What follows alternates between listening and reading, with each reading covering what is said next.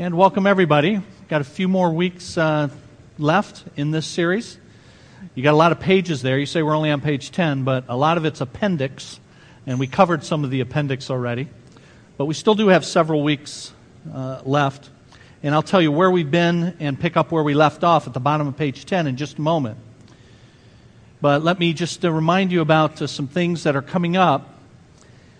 One is an item that you can help us with, perhaps, and that is as we prepare for our first ever Vacation Bible School, which will start 1 week from tomorrow, and it'll be each evening, Monday through Friday, here. But in preparation for that, we still have some props and some painting that need to be put together. So tomorrow evening, from 6 to 8, and if you can't be here right at 6 because of work or other obligations, that's fine, but if you can help, that would be great. Now, we'd like to know how many people are coming. So it means you need to write yourself a note or pull out your smartphone and do this right now, and that is email vbs@cbctrenton.com. So we have an email address for Vacation Bible School, and it is that, vbs@cbctrenton.com, and say that you can come, and if you can come for an hour or an hour and a half or whatever it is, that would be great. So that's a work day tomorrow evening in preparation for Vacation Bible School. If you can help, that would be greatly appreciated. Let us know at that email address. And then we have our second and final, this Friday, we have our annual Mud Hens game. We go to a Toledo Mud Hens game every year. We always have a blast, and we reserve a block of tickets all in the same section. So we have those tickets and have had them for several weeks available for you to purchase. But if you're going to come, you've got to purchase them today because the game is Friday. So if you haven't done so already, those will be available actually as you walk out the door.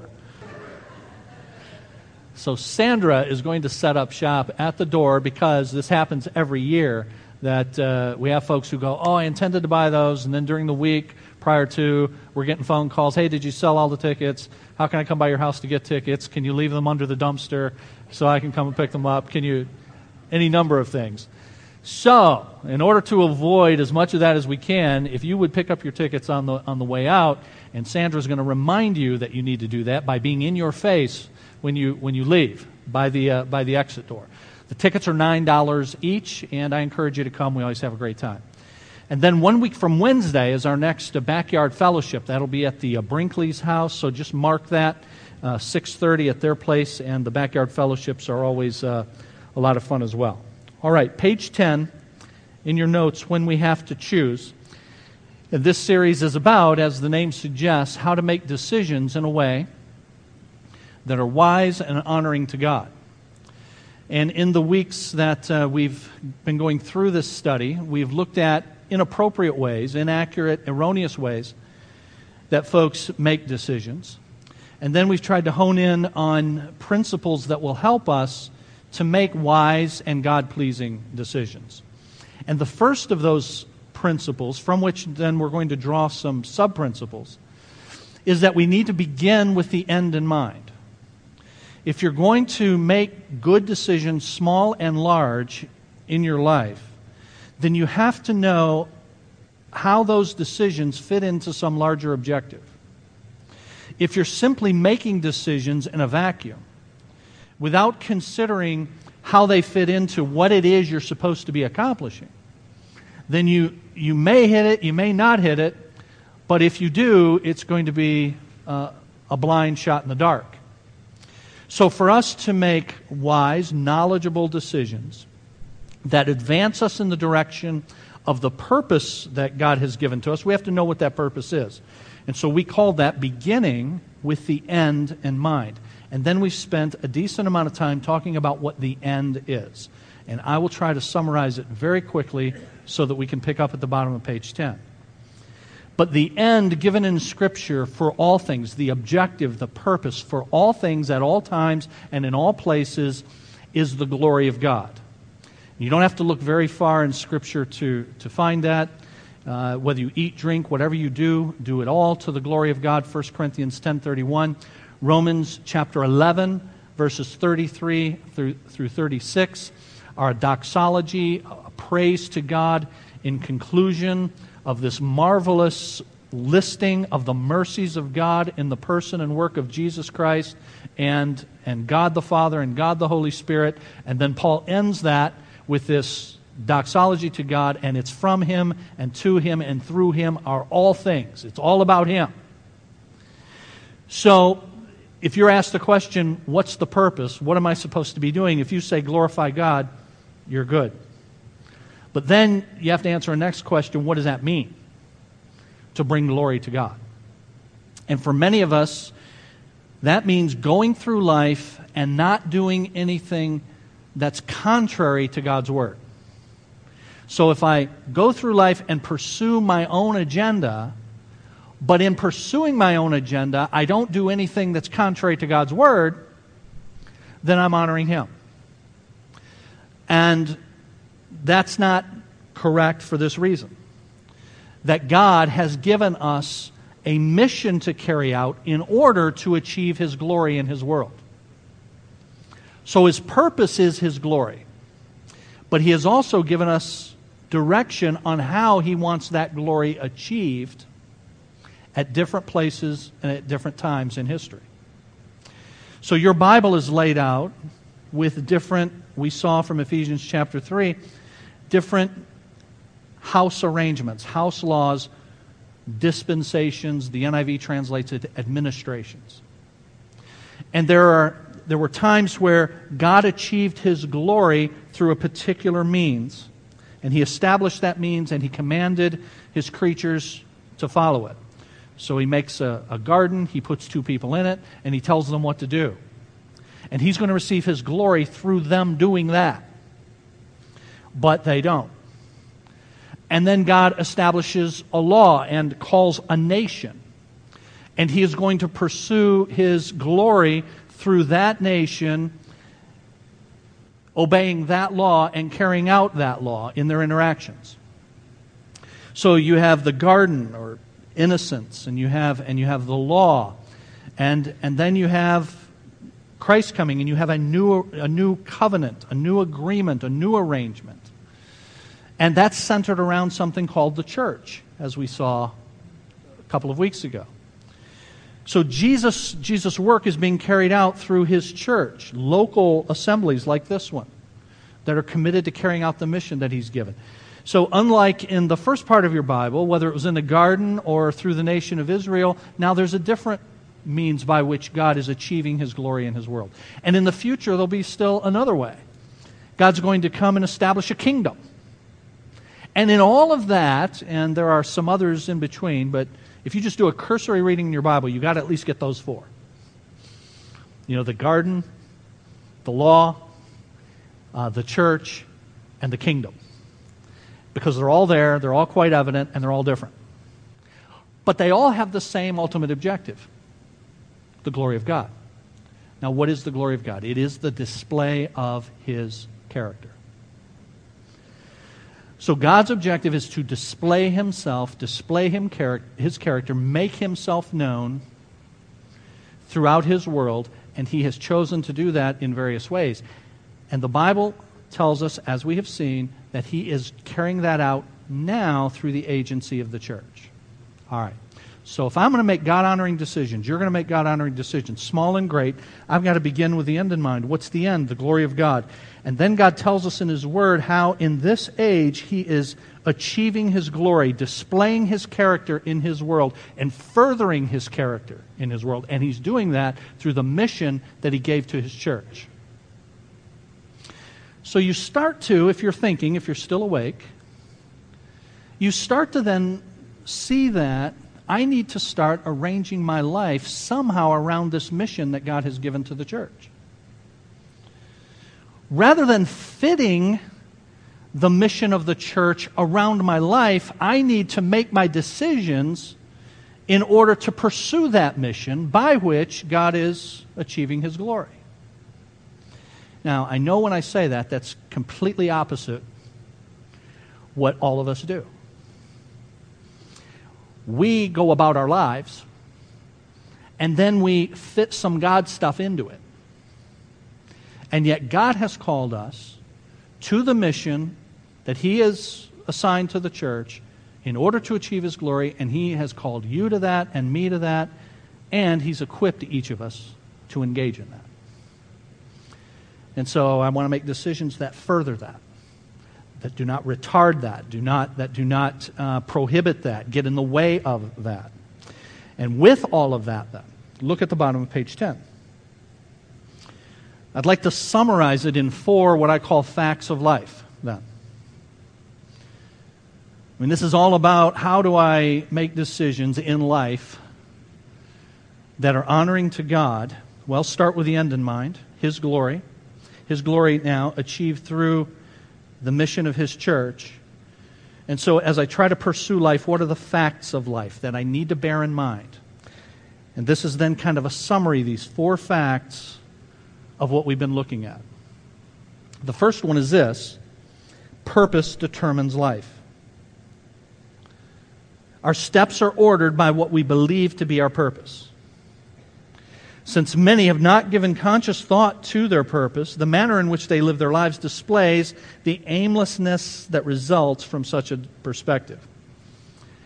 And so I gave the analogy, an illustration a few weeks ago about, for many people, life being one big Bill Naps. Some of you remember that? I'm just waiting here till God beams me up, just biding my time. But another way to think of it is life is one big mall. And we're all teenagers wandering around in it. That's what teenagers do at malls. They wander around. I've had the misfortune of being at a mall. Only a couple of times. That is, only a handful of times. I don't like going to the mall. When I go to the mall, it's because there's a restaurant that's at the mall that me and my family like, and we go to the restaurant and we leave. Now, my wife and my girls have been to the mall, but I'm not a mall guy, okay? But when I've been to the mall, I've noticed a phenomenon. There are teenagers there, and they wander around. And they just go through from place to place, and they do the thing. And sometimes, malls, you have to keep an eye on these teenagers, and what are they doing, and what did they go into the store with, and what are they coming out of the store with, and all of that sort of stuff. And sometimes malls want to reduce the amount of traffic that these hangout teenagers do, because if they're not buying stuff, if it's really just hanging out. So this is a true story. A couple of years ago, a mall decided they were going to cut down on teen traffic in the mall. And this is how they did it. I'm not making this up. They started playing Barry Manilow music.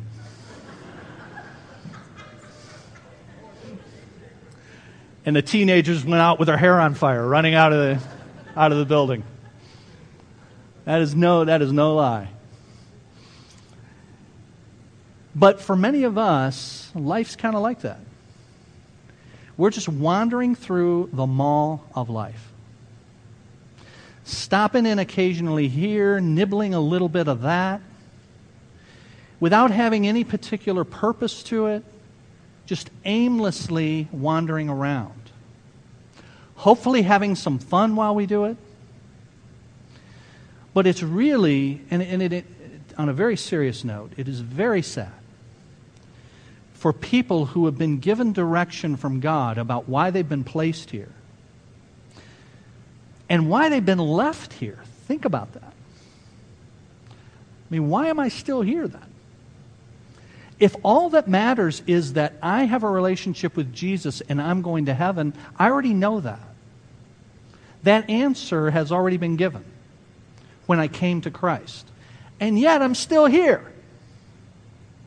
So what am I here for? I'm here for a mission. To bring glory to God, and that's being achieved by the Great Commission that He has given to His church. And purpose determines life. So if we were to give testimony here, most of us, if we were honest, would say, I have not given conscious thought to that. I'm going through the mall of life, picking and choosing the stuff I like to do, and fitting in missional kinds of stuff as best I can, if ever. Well, that's an aimless life. Maybe fun, but it's aimless. Bottom of page 10, believers have been instructed regarding their purpose and therefore do not need to engage in this kind of drift. And so what is that purpose? Well, it is glorify God. I created you for my glory, God says. Whatever you do, do it all to the glory of God. So our purpose in life is to bring glory to God, to make Him look good by the way we live, and by extending His glory, His character into His world, by seeing other people come to Him, being taught what He is like, and being conformed to His image. Purpose determines life, and our purpose is to bring glory to God. But second fact of life is this: God has given you a mission. His mission for you is to bring glory to Him through your participation in the mission of building the church, through learning about Him and then teaching others, living the truth about God every day through the choices that we make. So notice Ephesians 3, this marvelous chapter that we looked at a few weeks ago that talks about God having these different house arrangements, these different oikonomoses, that's the Greek word, house orders, administrations at different times. And in the midst of that marvelous chapter for God's plan for the ages, His intent was that now, through the church, the manifold wisdom of God should be made known. And that chapter ends with this doxology: to Him be glory in the church and in Christ Jesus throughout all generations, forever and ever. Amen. And we saw in previous weeks Jesus' last commands to His first followers. We call it the Great Commission. We have it repeated for you here from Matthew chapter 28, and we saw from the book of Acts that when that commission began, it started coordinate with the beginning of the church, and it advances with the church. So we're to glorify God, and specifically we're to glorify God by the carrying out of His mission through the church. And then fact number 3. God has prepared you to accomplish the mission. Purpose determines life. God has given you and me and all of us who name Jesus a mission. And God has prepared you to accomplish the mission. Now this is where it starts to get more personal. Okay, there's that more abstract glory of God. Okay, there's the mission. What about me?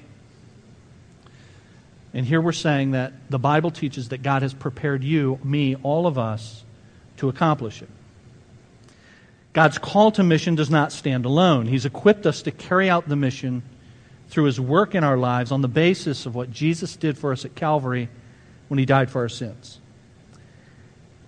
The Holy Spirit has given to each of us spiritual gifts or talents and abilities to use for the carrying out of the mission. As a result, we each have not only the responsibility, but the capability of being involved in the mission. Notice the passages. We are God's workmanship, created in Christ Jesus for good works, which God prepared beforehand that we should walk in them. It's one of those verses that sometimes does not get read, that is easily overlooked because we focus on the couple of verses right before it. And the couple of verses right before it are justly well known. It is by grace, verse 8, that you have been saved through faith. And that not of yourselves, it is the gift of God, not by works, so that no one can boast. And then we stop there. But notice the first word in verse 10. For. See, that's a continuation. For, because. So it is by grace you have been saved through faith. But why have I been saved? Not to put a period there and leave it. I've been saved because, for, I am His workmanship, created in Christ Jesus to do good works that God has prepared in advance for us to do. And when it says we're saved because we're to be God's workmanship, That word that's translated workmanship is the Greek word poema. And we get our English word poem from it. So it is sometimes translated God's work of art, God's craftsmanship. So what's the idea of you being God's poem and me being God's poem? You're saying, man, you look at my life, that's one ugly poem. And you look back at your life. And you look at all the good and the bad and the ugly. And if you don't buy into what God says about His sovereign oversight of what has happened and what is happening and what will happen in your life, if you don't buy into that, then you'll see these as a bunch of random collection of events. And what purpose do they have? And the Bible teaches that every last one of them, good, bad, and ugly, is part of the tapestry that He's putting together that is your life. So now all of the junk is redeemed. All of the stuff that I've gone through, and in this room there are represented all sorts of stories.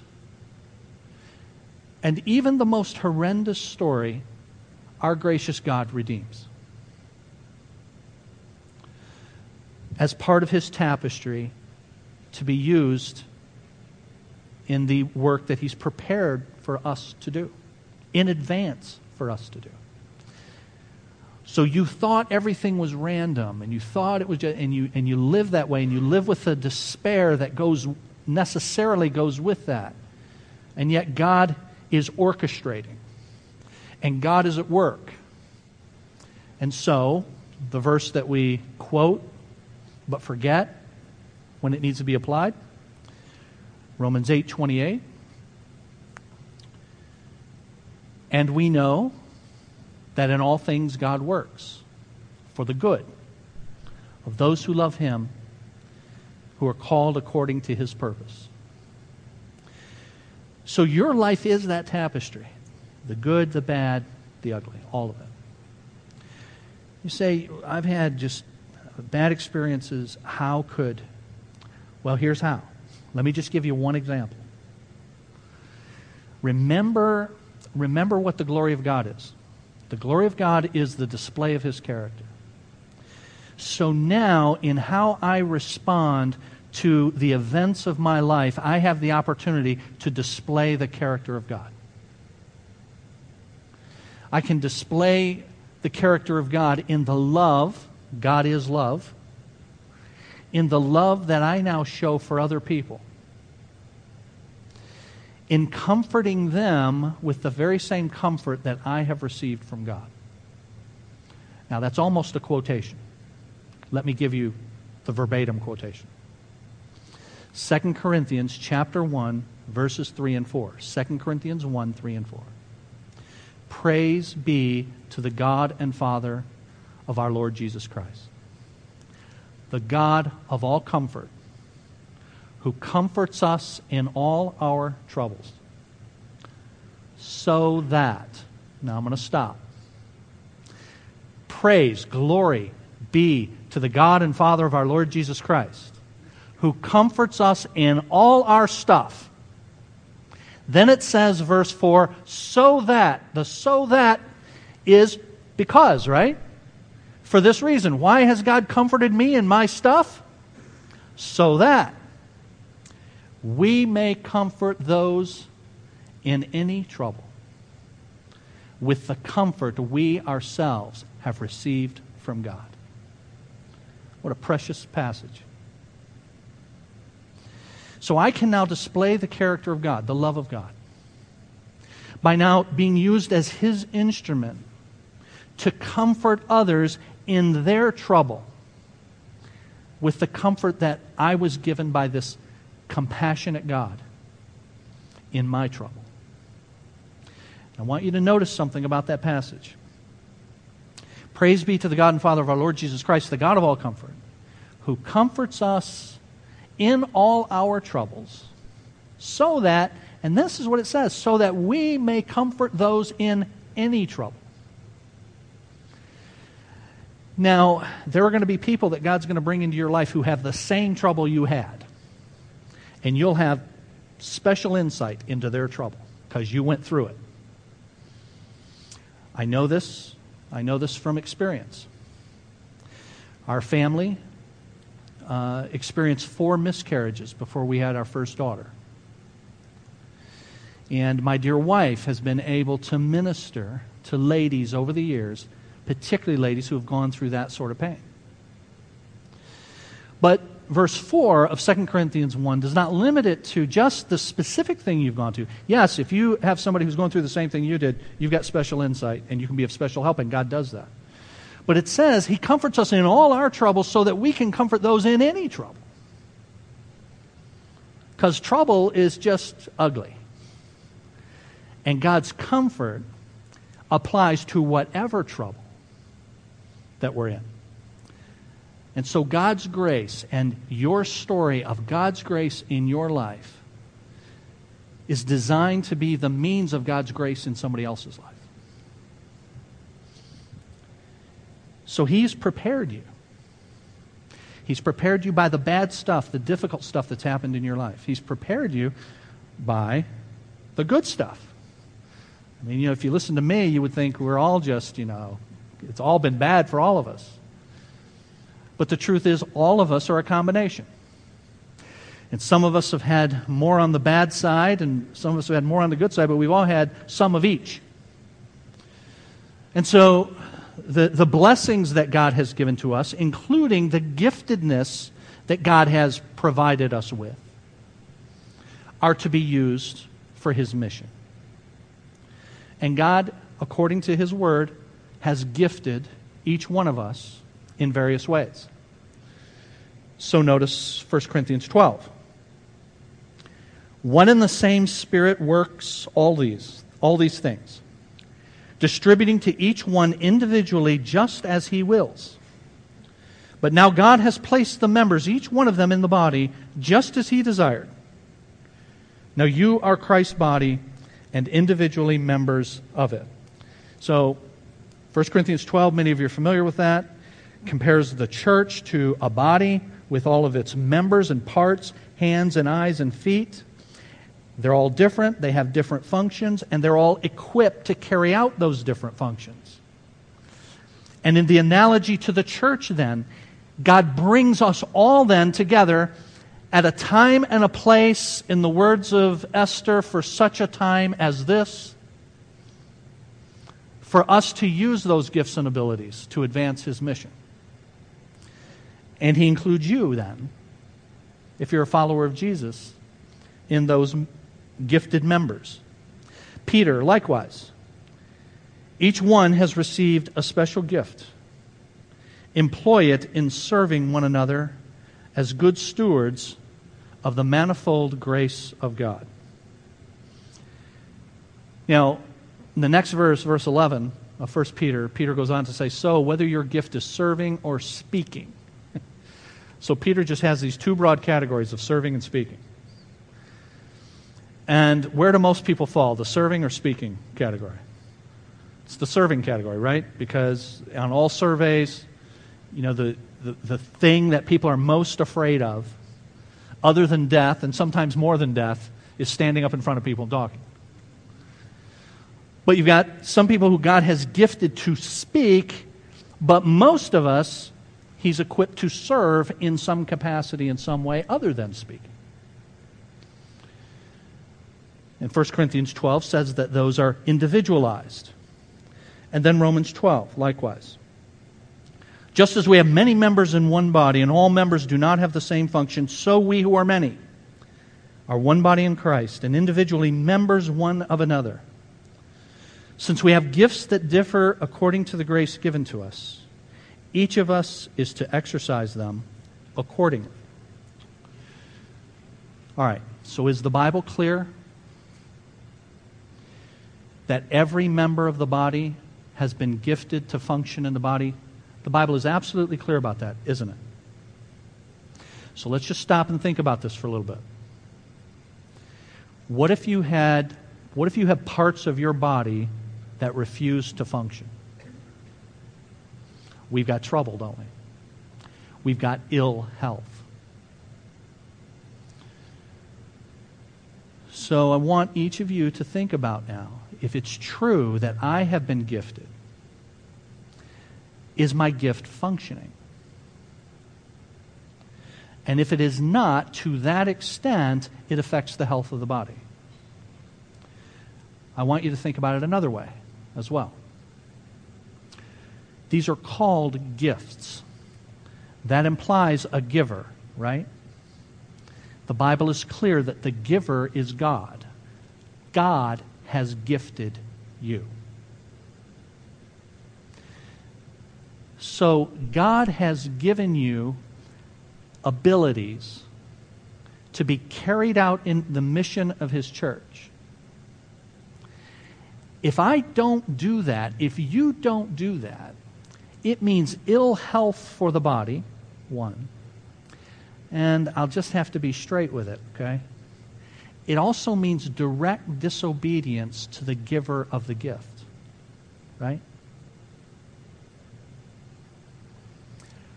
God, gave you that gift to function as part of my body. It can have ancillary uses. It can aid you at work. It can aid you in leisure. These abilities that you have to organize events and Boy Scout events, or I'm making stuff up, golf tournaments, it can aid you in all of that. But the main reason I gifted you was for you to participate in the work that I'm carrying out in my mission through the church. So, God wants it to be used that way. And I'll shut up in a moment on that. I'll move on, because it's very convicting, I know. But God not only gives, but God will evaluate whether what He gave has been used. Am I right about that? We will, 2 Corinthians chapter 5 and verse 10, we will all stand before the judgment seat of Christ.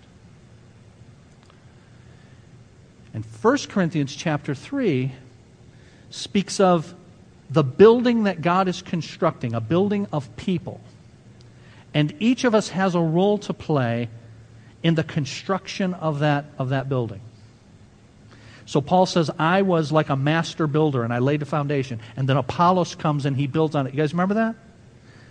But then we're included in that. Each man, it says, each person will be judged according to his work in the construction of God's building. So, that third fact, God has prepared you to accomplish the mission. It is a blessed thing because it includes His comfort, His grace extended to you through all the difficulties, but it also means a stewardship responsibility for the giftedness that He's provided to you as well. So what do you do about that?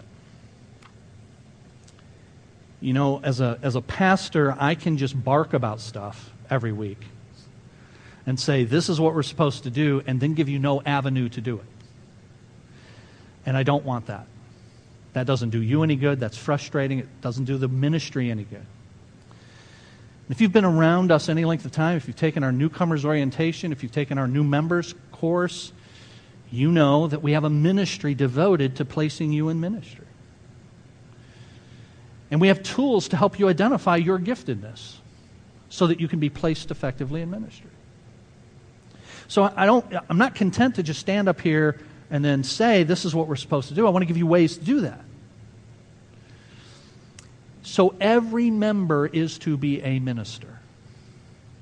Every member is to be serving, using his or her gifts in God's church to carry out His mission. So the ministry for that is community service. So when you come to our church, you are consigned to a lifetime of community service. That's your punishment for joining this church, okay? And we have an email address for that, like we got for everything, communityservice@cbctrenton.com. And if you can't remember community service, info at cbctrenton.com will work fine as well. To say, tell me how to get involved. Or, every week we've got the connection card. And there's a spot on it to check off to say, tell me about volunteer opportunities at the church. And turn that in, and we'll get back with you. And then page 12. Fact number 4. God's prepared you for the ministry, but He has also placed you in the mission. Placed you in the mission. Contrary to popular notions, all Christians are called to the ministry. My dear mother, now with Jesus as of a little over 2 years ago, but one of her favorite things in life was to brag on the fact that she had a son who's a, quote, minister. Because down in Pikeville, that's what they called Pat. They called them ministers. And so she brought that to Michigan, and she would tell everybody, my son's a minister. And every time she would introduce me to somebody, she would say, this is my son Kenny, and he's a minister. Okay? Which is true, but if you're not careful, that implies I'm a minister and other people are not. Other folks in the church are not. But the word translated minister or ministry in the New Testament is simply the word for servant. And so, yes, I'm a servant. We are all servants. And we are all in the ministry then. And so the only issue then is how and where one will minister or serve. Our individual calling involves a couple of things. How God has wired us, that's the gifting, but also the circumstances in which He has placed us. Now, let me stop. We'll go on there. But notice I've got calling in quotation, our individual calling. So sometimes we'll say so-and-so is called to the ministry. Well, in this sense, everybody's called to the ministry. But then we'll see a particular thing that somebody's able to do, and they're not doing it, and we'll go, you missed your calling. And that idea of calling comes from a Latin word, vox, V-O-X. And we get vocation from that. So, when your vocation can also be your calling, it's a beautiful thing. But the truth is, most of the time, your work vocation is not the same thing as your ultimate calling. Most of us try that. You know, I think it was Paul Harvey, the late Paul Harvey, who said, find what you love, do it, and you'll never work another day in your life. Well, yeah. Most of us just have to work. And we don't love it. And we spend most of our life trying to find what we love. Okay? So if that works out for you, beautiful. But for most of us, it's just the workaday world and having to do the grind and all that. But your ultimate vocation, vox, voice, we get voice from that. God's call, God's voice, is for each of us to use those gifts and abilities in a higher calling, and that is His mission, to bring Him glory through His church. So our individual calling involves how God has wired us, that's our gifts and abilities, but also the circumstances in which He's placed us. 1 Corinthians 7. And there, as you'll read, it's about marriage and whether I should get married or not get married. And Paul's counsel there, as you read that, is all about make the decision based on what's best for the mission. I mean, he talks about, you're going to weigh how much time am I going to require to give to this choice versus this higher calling. So make the decision in terms of whether or not it's going to advance the mission. There's a summary of what Paul's saying there about something like, should I get married or not? Now, marriage is an honorable thing. He goes on to say that. I obviously believe in it. I'm married, plan to stay that way. But even a choice like marriage needs to be made in terms of mission. So, you would love to have been a fly on the wall when Kim and I were dating and talking about mission stuff. No kidding. We're 22. We got married at 22 and 23. And for the 14 months that we dated, those were 14 intense months of talking about how we will partner together to carry out God's work. I'm not making that up. Because I had to let her know that I'm thinking I'm going to be a pastor. So if we get married, you'll be a pastor's wife. And she's saying, I've seen pastors' wives, and I'm not one. They all play the piano. I can't play the spoons. Seriously, she had that image in her mind. All pastors' wives play the piano. I can't play the piano. I mean, I am not a pastor. So we have to talk about this. And the truth of the matter is, if as much as I was attracted to Kim and loved her and everything about her, the truth is, if we were not on the same page on mission, then that's not the choice for me to make. And vice versa. But in God's good providence, we did, and she has, and here we are. And what I'm saying to you is that's true for us in every choice that we make. So let's just think about some practical ways that marriage is a huge one. Obviously, we need to be agreed as we yoke ourselves together, 2 Corinthians 6, so that we are not unequally yoked, not only in terms of our spiritual status, but our direction. But then other things that you're making decisions about all the time. It's summertime right now, and we're all either been on vacation or wish we could go on vacation or go away from a weekend. A number of our brothers and sisters are gone now, getting some rest. We, as a family, in a couple of weeks, we're going to be taking Lainey down to Florida to go to college, and we're going to stop off a few places before we go as a family to have some vacation, and we're looking forward to that. But what about decisions like that? How do you make decisions about leisure? Do those fit into the mission? Well, they absolutely can, and they should, but they have to be thought about that way.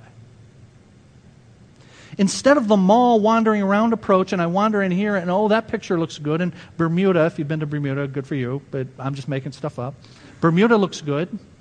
So let's go here, let's go there, let's do this, let's plan our lives around that. Without any connection to the mission, then that's not using the resources that God has given for His mission in the way He's intended. So how does leisure, rest, vacation fit into that? Well, you know, when Jesus was involved in His earthly ministry, the Bible says He would from time to time come apart and rest. But it was rest with a reason. It was rest to get back in. So we don't live to play. We play so that we can live. We rest so that we can get back in the game. Dear friend, many of us are spending our lives thinking about the next cool thing to do without any connection to simply using this as a means of refreshment, of relationship, strengthening our family so that individually and as a family we can carry out God's mission together. If you plan your decisions that way, now you are intentionally making decisions in order to advance God's glory through His mission. And God's placed you in the mission. Therefore, all decisions should seek to advance the mission. And you're not doing that. And most of us are not doing that because we've never been taught to do that. But that's exactly what we need to do. Every decision we make, we need to think about, why do I do this? Why do I purchase this? Why do I spend my time on this? Is it to advance the mission? And once you start doing that, let me just tell you from experience, once you start doing that, it will begin to become second nature for you. You know, I don't have to think about, as is probably obvious, should I eat today? Okay? But does choosing to eat have something to do with the mission? Well, obviously I can't carry on the mission if I don't do that, right? If I do it, do I need to go to work today? Yes, I need to go to work today because I can't carry on the mission if I don't do that.